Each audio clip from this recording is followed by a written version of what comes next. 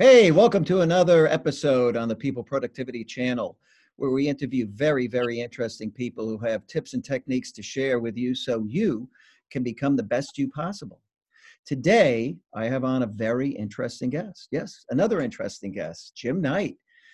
Jim actually did what few people achieve. He became a CIO in a Fortune 250 company. That is a real accomplishment. 250 of those jobs available in America. Jim got one of them. He became an incredibly good leader. He has taught leadership. And today you're going to learn a lot about leadership, the importance of leadership, and most importantly, how leadership is actually really going to change and reinvent itself as we come into this digital economy that is emerging around us. So Jim, hey, could you just share a little bit about yourself with the audience? Sure. Thanks, Frank. Yeah, so I've been in IT my whole life. I went to college for both bachelor's and master's in computer science and MIS. During college, started my IT career. Always wanted to be an IT guy.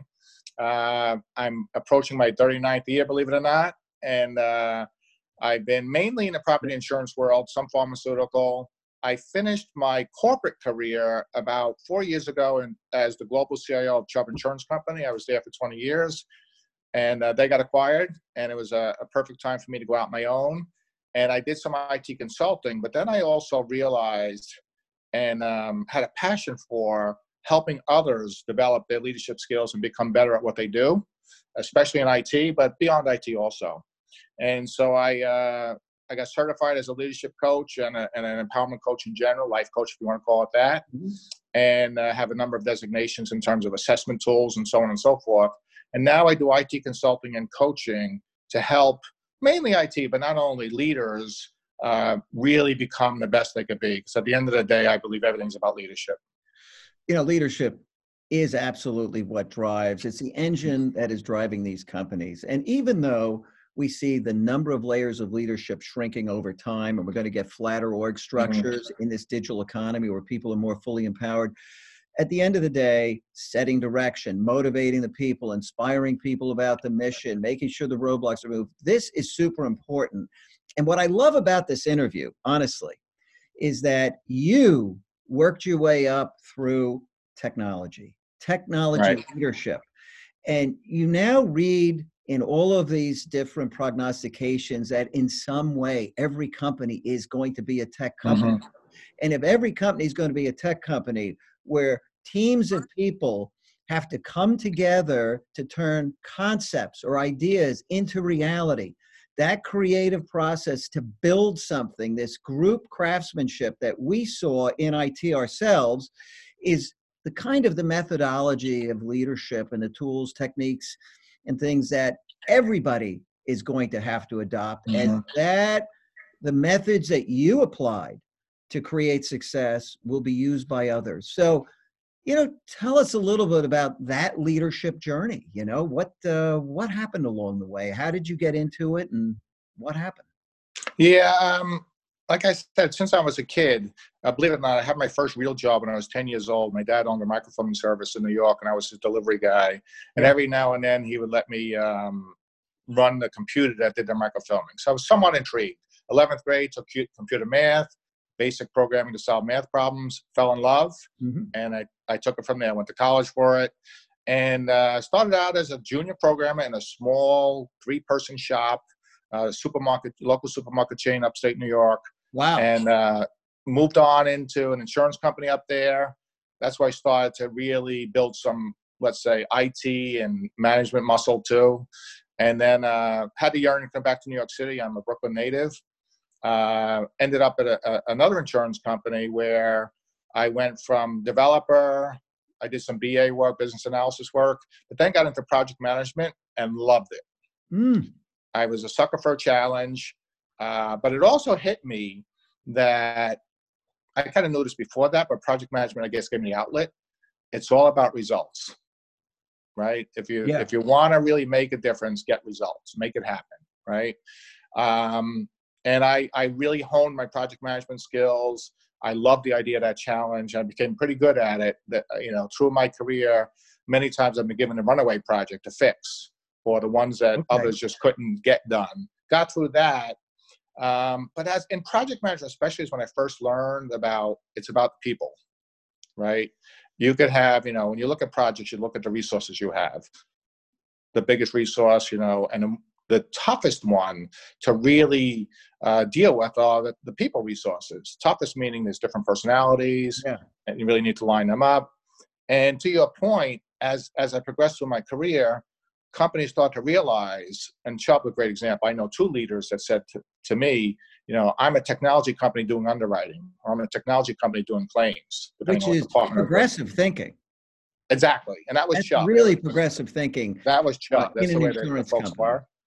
And so as I got into more the senior roles, and mainly I got on the radar screen for two main reasons. One was I always got it done. And the other was, which I did not learn until later, but it's just a natural part of me, is, as people say, I was coachable. Right? So I got to a point at Chubb Insurance Company. I rose through the ranks and got to become a divisional CIO. And the global CIO role came up. Right? And I took a first shot at it, didn't get it. They didn't think I was ready or anyone was ready. They brought someone from the outside specifically to raise the next CIO for Chubb, up their leadership skills. So I was let's say I was part of a 2.5-year interview and beauty contest, right? And I learned a lot about myself and about leadership, but it was about, at the end of the day, and we can talk more about this as we go on, what I learned is it's less about me competing with somebody else. It was about me being the best I could be, and not to be distracted by the competition. And it took me a little bit to get there, but I got there. And then once I had that mindset, I became very coachable, because I knew I took it like a sponge. Fast forward, I got the job after the 2.5-year beauty contest. And I remember talking to my predecessor at the time. So what made the difference for me? Because the competition, there were very smart people at Chubb, and others easily could have got this job. And she said, I got it done. I had advocates. But most importantly, in terms of competition, I was coachable. And they knew that if I had a challenge, they can work with me to kind of take me to the next level. So, and then I just, I was in that role for 9 years, did a lot of IT transformation, really did a lot of good projects. Of course, we had the typical IT hiccups. It's important how you handle them. And then they got acquired, and here I am. Yeah. And, amazingly, you got promoted from within. I can't tell you the number of companies that you see going out and saying, we need to get somebody from the outside. And part of it is, I think that, they know, because you're on the inside, what are the kind of the flaws and things you need to work on that you have. And all of the external candidates just look so perfect on these resumes. That's so true. And it's the allure of finding this, incredibly perfect person that doesn't really exist. And you must have been very coachable, because in most instances, they really do turn to the outside, especially when it's been a long timer. So congrats and kudos to you. You pulled it off. Thank you. It was work. And Chubb, I have to, appreciate the type of company Chubb was to have that on their radar screen. From a governance point of view, of course, they have to look outside too, right? Yeah, they do. But, they stuck to what the original idea was, is, we know we have talent here. So let's just, groom them all. And I had, throughout the process, they actually provided an executive coach that worked with all of us, right? And but I took it my mission that I'm going to win no matter what. I don't mean I'm going to win and get the job no matter what, which is certainly, I do have a competitive side to me. But it is as much as I'm going to be much better at the end of this regardless, by learning and doing, and really sponging it all in. And it worked. I mean, honestly, and what I was honestly most proud of course, getting the job was a feel-good thing. The transition from my predecessor to me was absolutely seamless. Wow. There was no hiccups. Matter of fact, they told me about it in December of 07. I was to take it over March 1st. By January, I think 15th, my predecessor was, you got this. Hmm. I'm going to go help them with some other expense cutting mission things they want me to do. Yeah, yeah. Well, yeah, So fantastic. What a great feeling. And I think the takeaway for the audience here, for those people who want to do better at anything, it doesn't mean they're going to, their target is to be the CEO or their top leader somewhere. It could be anything. that's The right. reality That's right. is, you said, I'm going to be coachable. And what does that mean to the average person who, you know, maybe isn't a sponge? What in fact did you do that maybe they should do? What's the That's a takeaway? great question. I noticed it, I learned it myself, but I also noticed in other people that, you don't know it all. There's no way, right? And, this person, her name is June Drury, many might know her. She was my predecessor, but also a gentleman I worked with at Chubb for 15 of the 20 years I was there in one way, shape, or form, reported to him for a lot of the time. On the business side, Dino Robusto, he now runs CNA Insurance Company. He also was brilliant in terms of, in a different way. June had her way, Dino had his way. And just, I recognized the talent in both of them and many other people. And I recognize, and it requires some humility, Yeah, right? And I have an ego like anybody else, and some will say maybe bigger than most people, yeah, right? In a fun way. But I realize that these people know stuff. yes, And it's also, I'm a person that likes to get along with people, and I think relationships are important. Taking people's advice and asking their advice is actually a compliment to them. And they actually, most people want to help people. yeah. And if you let your ego get in the way, which being uncoachable, many times I believe is the ego getting in the way, I think right? so too. So I think be open to anything. And, I recognize I don't know it all at all, right? And that take the advice, but do something with it. The advice that makes sense, and that's what I did. And I just did it naturally as I grew through this process. When June had told me that was one of the things that really shined a light on me, amongst other Yeah, things, but the other people, like I said, had many, many good qualities. It was an aha moment for me that, wow, that was more important than I thought. I was doing it for me, yeah, right? yeah, Because I was gonna take everything out of this I could, right? Whether I got it or not. So it's really about being open-minded and just being a sponge, yeah. right? You Like did, you take, did super. and it's a level of vulnerability to that, right? Mhm. Because there are some people, and my recognition of what one or two people were doing in that same contest or other times was, if they put it out there for advice, they're also putting out that I don't know. Yeah, And to them, that was, vulnerability they just didn't want to put out there. yep, And I totally disagree with that. I think it's even when you make a mistake, right? Where you don't know something. yeah. Early in my career, I would try to fib my way through it. Now was perfectly okay. I learned, say, you know what? I don't know that. Let me get back to you. It's And so that, interesting that the really many of the really great leaders, and this has been studied, Mhm. um, they're vulnerable and they have an affinity for the Yep, human side of business. yep, And exactly. Jim Collins wrote a book, Level 5 Leadership, years ago. There's a great Harvard Hmm. Business Review paper on it. I read it in the 90s. It absolutely resonated with me. And the Level 5 leader was this highly vulnerable leader. The ones who, even when they knew something, said, I don't know. What should we do? Right. And people rallied around, Hmm. wanted to help. Immediately, they could contribute and feel needed. They were motivated, and all these different parts of the human psyche came into play, and they built these great companies. What made you so interested in the human side of leadership? Did you have an epiphany? Did you just naturally gravitate to that? What happened? Um, Probably more natural gravitation, but there were moments of epiphanies, let's call it, Yeah, right? And like I mentioned earlier, when I got into project management, and I knew, and I was a very methodical project manager. I had project plans to the nth degree, and my attitude always failure is not an option. We're going to do everything. If it didn't work, we could truly say no stone went unturned to make it work, yeah, right? So that required a lot of planning. And, I don't enjoy planning, but it was a necessary part of the world I was in because I did not want to fail. Yeah. And as I was doing that, I realized, or started to realize through the process, it's all about the people. It's Yep. not about the technology you have, or it's not about the money they're going to give you in capital investment. It's about, if you want to be most productive, it's about the people. Then I kind of evolved to, it's easy to get their hands. That's what the paycheck's all about, right? Yeah. It's not as easy to get their head in their heart, especially their heart. You want their enthusiasm. So, and that's, by the way, where a lot of leadership comes in.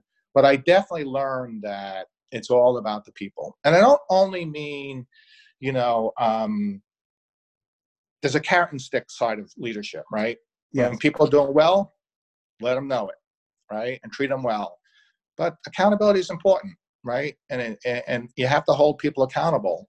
And that's another side of the human factor that you have to put in there, that, we're all here for a reason. We all have our goals. We want to be as unified in those goals as possible. But if you're not measuring up, determine if it's a training issue, is it a capability issue, is it a character issue, and deal with it appropriately. Sometimes it's training, sometimes it's wrong role, wrong person, change the role. Sometimes, you just don't fit. And that just sends a message to the rest of the team that they're as much valued because we're not letting someone drag us down. Yes. Right? Super Or important. will you invest in the human side of them and make them better, or give them a different role?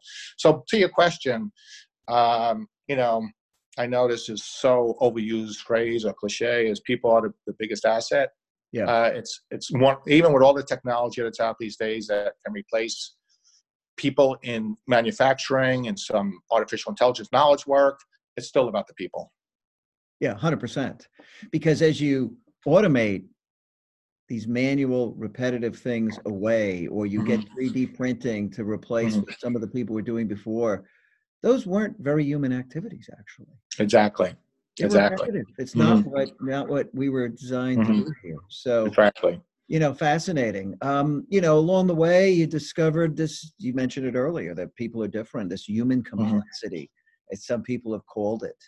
Right. And you had to be high EQ enough to adapt to these different personalities. Any thoughts on that? I mean, that's a broad Yeah, question. that's very important. And I'd be lying to say I'm not still a student of that, because I think you could never stop learning about that part of the human dynamics and how we're all different. I'm a certified Myers-Briggs. I'm certified Myers-Briggs assessments, put it that way.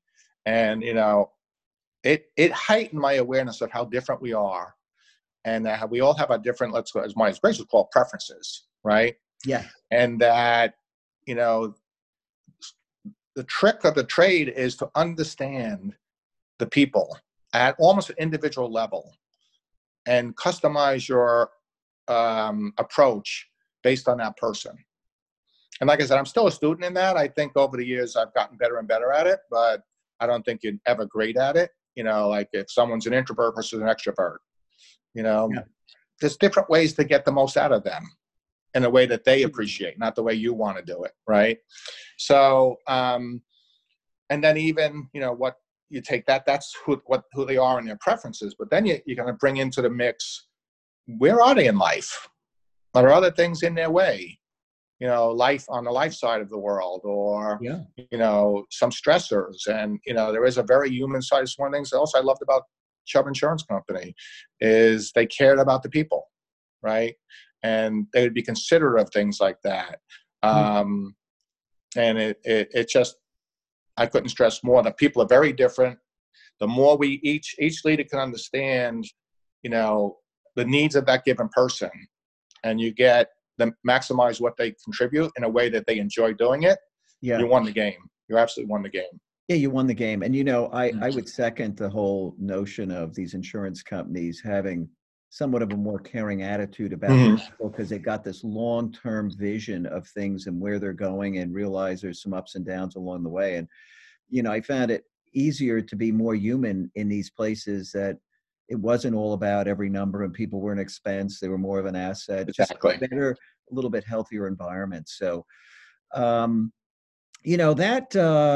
brought you, obviously tons of learnings along the way. And I know, you got involved in that Society for Information Management, global organization, a very big one, in their leadership program, which is for those people who don't know anything about it, it's a very, very well-known program. It's intense.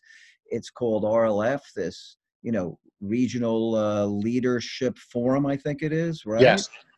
Tell just a little bit about that for everybody. What is it? How does it work? And then maybe we can get into some of the different things that you've been teaching people along the way. Sure. Yeah. So RLF, SIMS RLF, Society for Information Management's leadership program, is about authentic leadership, and it's pretty intense. It's 9 months. It transpires over 9 months. You meet 6 times for 2 days each time. You read many books, up to 30 books. You do book reports on them. And really, it's about to make the leader as authentic as possible, to be as self-aware as possible, and just like really feel good about the leader, who they are, right? And at Chubb, my predecessor, and then June, and my own efforts, we put at least 250 people through the program. Mm. And just a quick story about a quick example. There were a few people, do I really want to go to this? But they were feeling the peer pressure because others were going, and I wouldn't force anybody, but I was pushing them. And this one person was pretty like, I don't want to do this. It's too much time. I have too much to do. But she came around, and after the second of the 6 sessions, I remember she came in, she was a direct report. We're having a one-on-one, and she said, Jim, I get it. This is going to be a life-changing experience. And you would not believe how many people have said that, right? What I love about the program, and I'm running it for SIM. I own the whole thing nationwide. Yeah. And I actually run one of the forum, the executive version of RLF, which is a more advanced version. And what I like about it is it literally does that. You get to know you as a leader. They're all, how do you delegate? How do you keep people accountable? All great stuff. That's not what this is about. It's about really your style and how to be most effective with your style. Executive RLF takes it the next step, more about business savvy, more about politics, more about relationships and networking. RLF touches some of that, you don't have to be an IT person to go. It's just happens to be part of an IT organization. And we have how many forums? I think 10 forums across the United States, and we put about 250 to 300 people through it a year. Wow, fantastic. Yeah. I mean, I remember along the way taking a look at the book list. This was years ago, and saying, wow, that is a really, really high quality reading list. And self-awareness is, wow, I mean, that's so important. Let's talk about that for a minute. Sure. Because how do you think people grew self-awareness? Everybody could be more self-aware. And what could we share with people here today who are listening in on maybe growing their own? What'd you take away? I would say, it's self-awareness. So let's use a little bit of a, let's say, metaphor. We're all our own little computer, right? Yep. And we have a CPU that has an operating system. And anyone suggests their operating system is flawless or bug-free, clearly isn't self-aware, right? So if you really want to be the best you can be, my opinion is you need to be self-aware. And there's a certain amount of humility that goes with that, and vulnerability, where, if you could really understand, be self-aware, understand what works for you and what doesn't, and be okay with it, and then work at it versus it being, something that brings you down, you can't help but be better.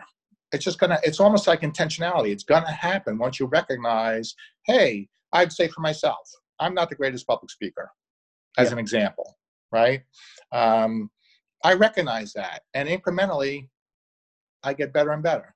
I'm not gonna be a charismatic, politician or anything like that, but I'm getting better and better at effectively speaking, as an example. But I had to become self-aware that there were a few challenges in my head that held me back, right? But also self-awareness isn't only about understanding where you can improve yourself. It's also about, hey, someone can say, I'm pretty darn good at this. And what I noticed a lot too is people who are just naturally good at something don't recognize or appreciate it because they've always been that way. It's not a muscle they grew. And it takes others like RLF to make them aware of, and there's one person who I know very well who has such an engaging personality and knows what to say, when to say it, and how to say it. And it's probably been that way since they're 5 years old. Yep. And doesn't recognize the talent, how talented they are in that realm. And now they've kind of learned to, it being pointed out to them in different ways and kind of mirrored back to them. Maybe I have something special here. And now I'm going to use that to my advantage. I'll give you an example of myself, which I never realized. I've heard it more than once in feedback to me along the way, is that some would suggest I have a very unassuming approach. Right? And that unassuming approach actually, in one way, you could also parenthetically say, maybe I don't market myself as much as I could. So that's maybe not that's a side that could be improved. But the other side is that it's steady as you go. Yep. And I just make things happen without as many distractions. Yeah. And, when we talk about self-awareness and you talk about people growing it, a big part of that then is, I guess, them becoming more thoughtful about who they are, but also being open to feedback. What do you see happen in RLF, and what could people do in life to become more self-aware? What worked for some of the people who went through this program? There's so many going through. What did they?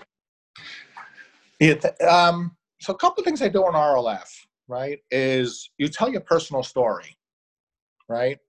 And usually the first couple of people, they're a little tentative, but it gets deep.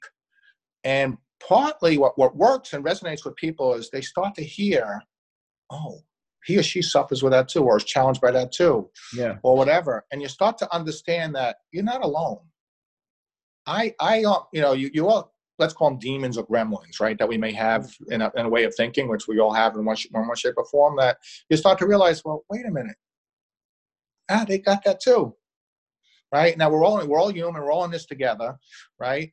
And that now sets the stage for you to let down your guard and be more vulnerable and open to, really, really exploring yourself and upgrading your skills, your soft skills, your core skills, let's call them. That works very well, but it also creates you start to build a bond with everybody. There's usually anywhere from 25 to 30, maybe even 30 plus people in a given forum. You do not leave that without a bond with most of them. Be it you're a quiet person or a more gregarious person, doesn't matter. You're going to bond with people. And if you really talk about the human experience, connection's important to us, right? So you're leaving with connection and trusted partnerships or relationships that now become part of your network. You can pick up a phone and call them and say, hey Frank, I'm just having a rough day. Can we just chat? Struggling with this, blah, blah, blah. Exactly. It could be work-wise. It could be, in a challenge you have personally. So there's that creating a world where it's okay to be vulnerable, building that network, but also giving you tools and perspective. A lot of the books give perspective, right, on ways to look at the world and open up, your thinking in terms of there are other ways. And it's highly effective.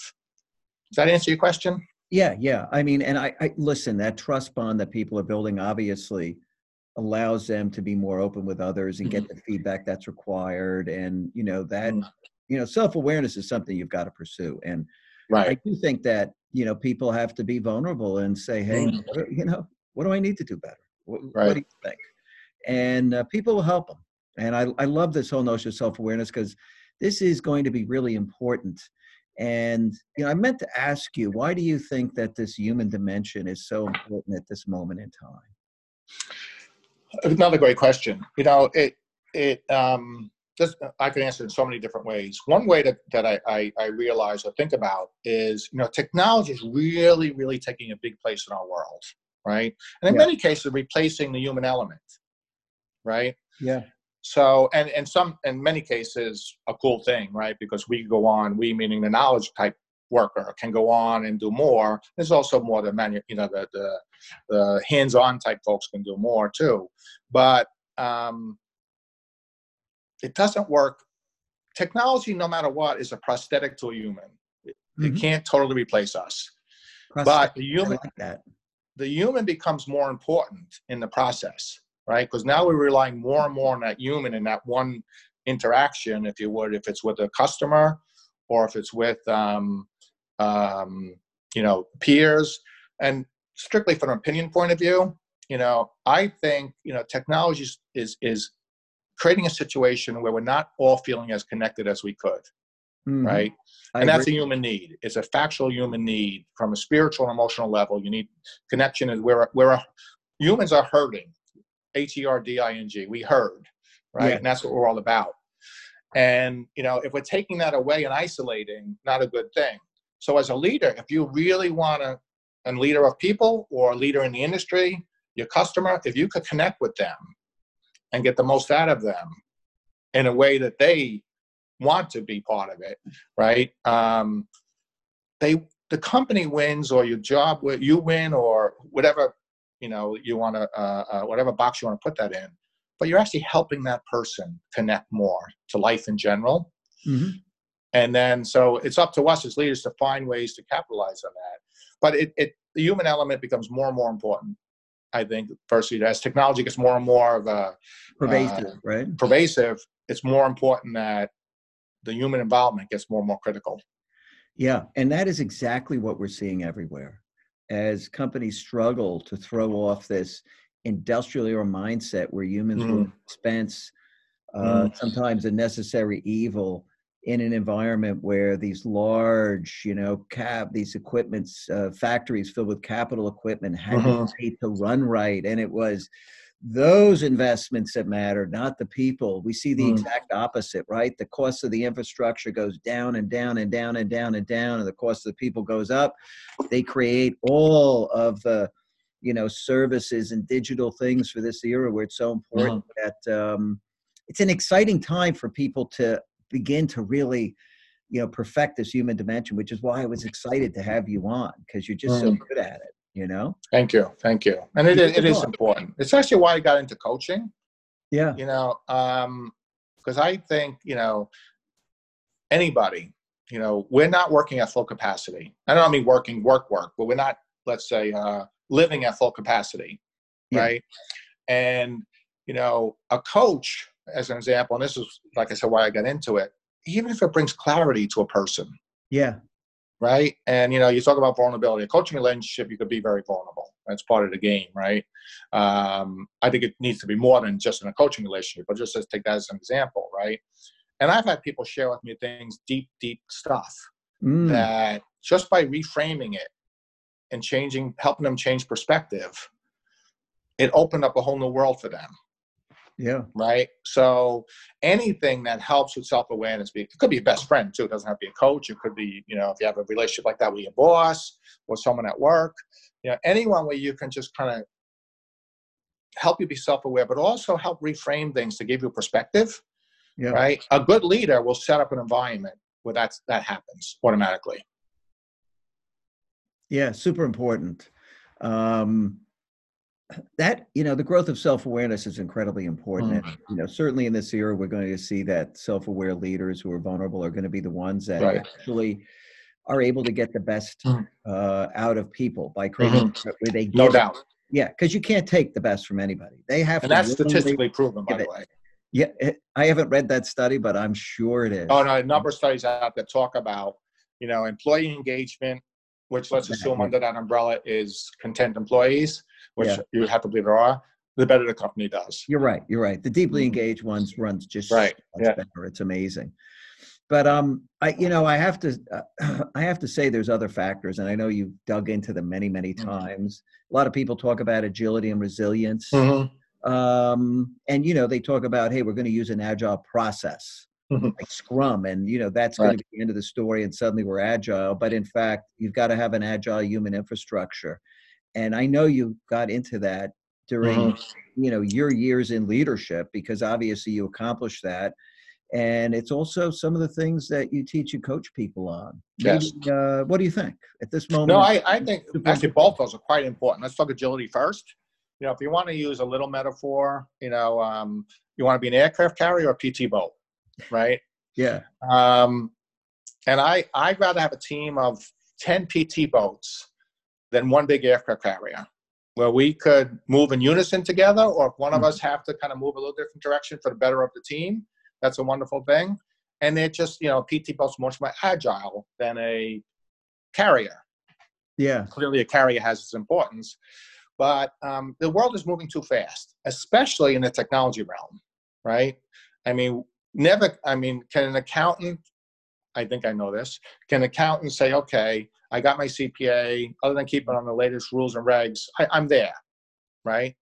An IT professional can't do that, right? We always have to be on top of things, right? Oh, and constantly. There's new technologies, but the new technologies are not completely, but often changing the world we live in, the world we work in, and how we approach work, right? So that's where resilience comes in. So you need to be agile to keep up with it and to be as most productive. But resilience comes in because it's always changing. And, to kind of always be in a position to kind of be able to work through it and come out on top and exploit it. Anything new that's coming, you're in a better position to have a greater impact. And that there's a lot of EQ involved in that, Yeah. right? There's a lot of competency involved in that. But if you want to be, kind of continue in your career and grow, those are definitely two areas to focus on. Yeah, for sure. People have to be able to stop and reflect and not react. Because things are changing really, really quickly, and that whole ability to stop and reflect is just vitally important. As is, courage, right? Oh, courage is key. There was a saying I don't know where I heard it. I know it's not an original, but no risk, no risk, no reward. Yeah. Right. Oh, I've heard it. And you play it safe. All right. You may coast through life. But if you're real, you gotta, smart risk, if you want to call it that, educated risk, or higher risk with mitigation strategies in case something goes wrong, is how I approach life. And it's paid off. And I think you need courage. You need to put yourself out there. We talked about vulnerability a couple of times. Being vulnerable is being courageous. Yeah. Right. And then courage itself to really, I'll just give a very, very quick story. We were at Chubb, we were looking to centralize IT from a federated model, right? And I put a lot of work went into it, to plan it, to design it. I remember talking to the CFO to introduce the idea to him because I was trying to get everyone lined up. And, it was a few at the leadership level, at his level, there was a little contest, their own beauty contest, who's going to be next CEO of Chubb, right? Yeah. And I didn't report to him. I reported to this gentleman, Dino, I mentioned earlier. And he looked at me when I shared with him what I wanted to do. And he says, Jim, the target's going to be completely on your back now. Right. Right. And I turned around and said, potential away, right? I said, listen, it's the right thing to do. We need to do this. Now, there was a side to him, to be honest with you, we were saving the company some money. So the other side of his CFO hat, he was very happy. Yeah. But I knew the spotlight would be on me. If this thing failed, I'd be out selling pencils. Right. You bet. People love control, right? I have my data center. I can get stuff done. I don't have to deal with this bureaucracy. Humans want control, and to take that away. Wow, that's a tough message. And it thankfully it worked, right? But I could have easily not pursued that. Yeah. Right. I felt there was a calling for it to happen. Right. But I went to my boss to sell the idea. And his courage he was phenomenal in terms of supporting me the whole way through. But I knew it was the right thing to do. I knew we had to do it. You get to my leadership style. You asked me early on, there's always three things that I kind of look at as a leader: do the right thing, do it the right way, mitigate risk. Yeah. Or mitigate uncertainty, I guess. Right. And that was the right thing to do. Mm-hmm. Right. And I mitigated risk by planning it out, having the right people, so on and so forth. History says you absolutely did the right thing. Companies that didn't do it struggle with more overhead, harder migration to the cloud, everything. Centralizing that. Wow. What absolutely the right call, without a doubt. And courage, we're in an era where people do have to start reinventing themselves. Not all, but many. And that takes courage too, because it's Oh, comfortable. absolutely. Yeah, it's very comfortable to just say, hey, I'm going to ride the wave and I'm going to do what I'm doing and I'm going to just continue to get paid for this and ride in the sunset. And unfortunately, the world may not work that way for you, right? So Right. people should be getting ahead of the curve. I love this whole notion of courage. Well, Yeah, even in that great. regard, there's when I give people advice about that, and a career in general, I often use the comparison to a corporation, right? And each corporation, a public corporation, has a stock price. Yeah. And the stock price is a reflection of future potential. And you apply it to yourself, you want your stock price to be as high as possible. So what do you have to do to make sure, let's say a different word, you're as marketable as possible? Mm-hmm. Right? And I feel if you look through that lens, like what is going to make me, I mean, specifically talking about career, what's going to make me as marketable as possible? If you're a COBOL programmer and it stayed that way, there's still work for you, but you're not going anywhere beyond where you are. But if you read the tea leaves a little bit and followed technology's progression, or, if you wanted to become an IT leader, you read the tea leaves and said, okay, it's less about technology, it's more about the stuff we're talking about here, leadership, things like that. So, but that all takes courage, right? Okay, Yeah. I'm going to leave, let's say, for example, I'm going to leave my COBOL world. I mean, I'm kind of self-reflecting a little bit here myself, and I'm going to get out of technology into project management, right? I knew if I stayed with COBOL, I'd be more secure. Sure. You're project manager, putting yourself out there. If it works, great. If it doesn't work, Yeah. you got a couple of, visibility is a double-edged sword, put it that way. It really is. It really Right. is. So I so agree with you on courage. Yeah. So, listen, you've had an incredible leadership journey. And I think, your story and the things that really matter that you've learned along the way have just been so important. Where could people find your company? Oh, it's the name of it's Knight Insights, Mm-hmm. and www.jknightinsights.com. And I'll put it in the bottom of the video, of course. Oh, great. Put the And link there. I kind of, there's three facets. I do IT management consulting, empowerment coaching in general, which includes leadership development, and then leadership development and team building is associated with that. And business has been good, and I'm enjoying it. And much like I didn't mention this earlier, all the RLF facilitators, most of them, if not all of them, are semi-retired. Mm-hmm. And like me, they're there because they want to be there. They're not there for the money. Trust me, It's not. It's more of a cause than it is a job. Yeah. And what I love about every facilitator, and part of my world last year was I visited a lot of forums and spent time with them as I was getting ready to take over the whole program. And the commitment these folks have to truly the mission of RLF, because like I said, it's a cause for them. It's not, okay, I'm going to make X amount of money. I'm going to get my paycheck in 2 weeks. Thank God I can pay my mortgage. That's not where they're at. Right. Yeah. And it's just phenomenal. And that's kind of where I'm at too. And that's why I got into the world of coaching and consulting and leadership development. I enjoy it. It's a passion. And I think the need is out there. Yeah. Yeah. Well, you were a great leader and your track record proved it. And obviously you built great teams. So you're a great coach. And, I fully encourage anybody looking for somebody to help them on the IT leadership side in their company to reach out to Jim, because he is the real deal. I've known him. He's a great guy. And I think absolutely without a doubt, look him up. The link will be in the bottom here and you can find him. And Jim, I'd like to thank you for coming on. I think thanks for having me. This was really, really good. We'll have to have you back. Happy to do it. Thanks so much. Appreciate it. You bet. Take care, Frank. Take care, buddy. Bye. Bye-bye.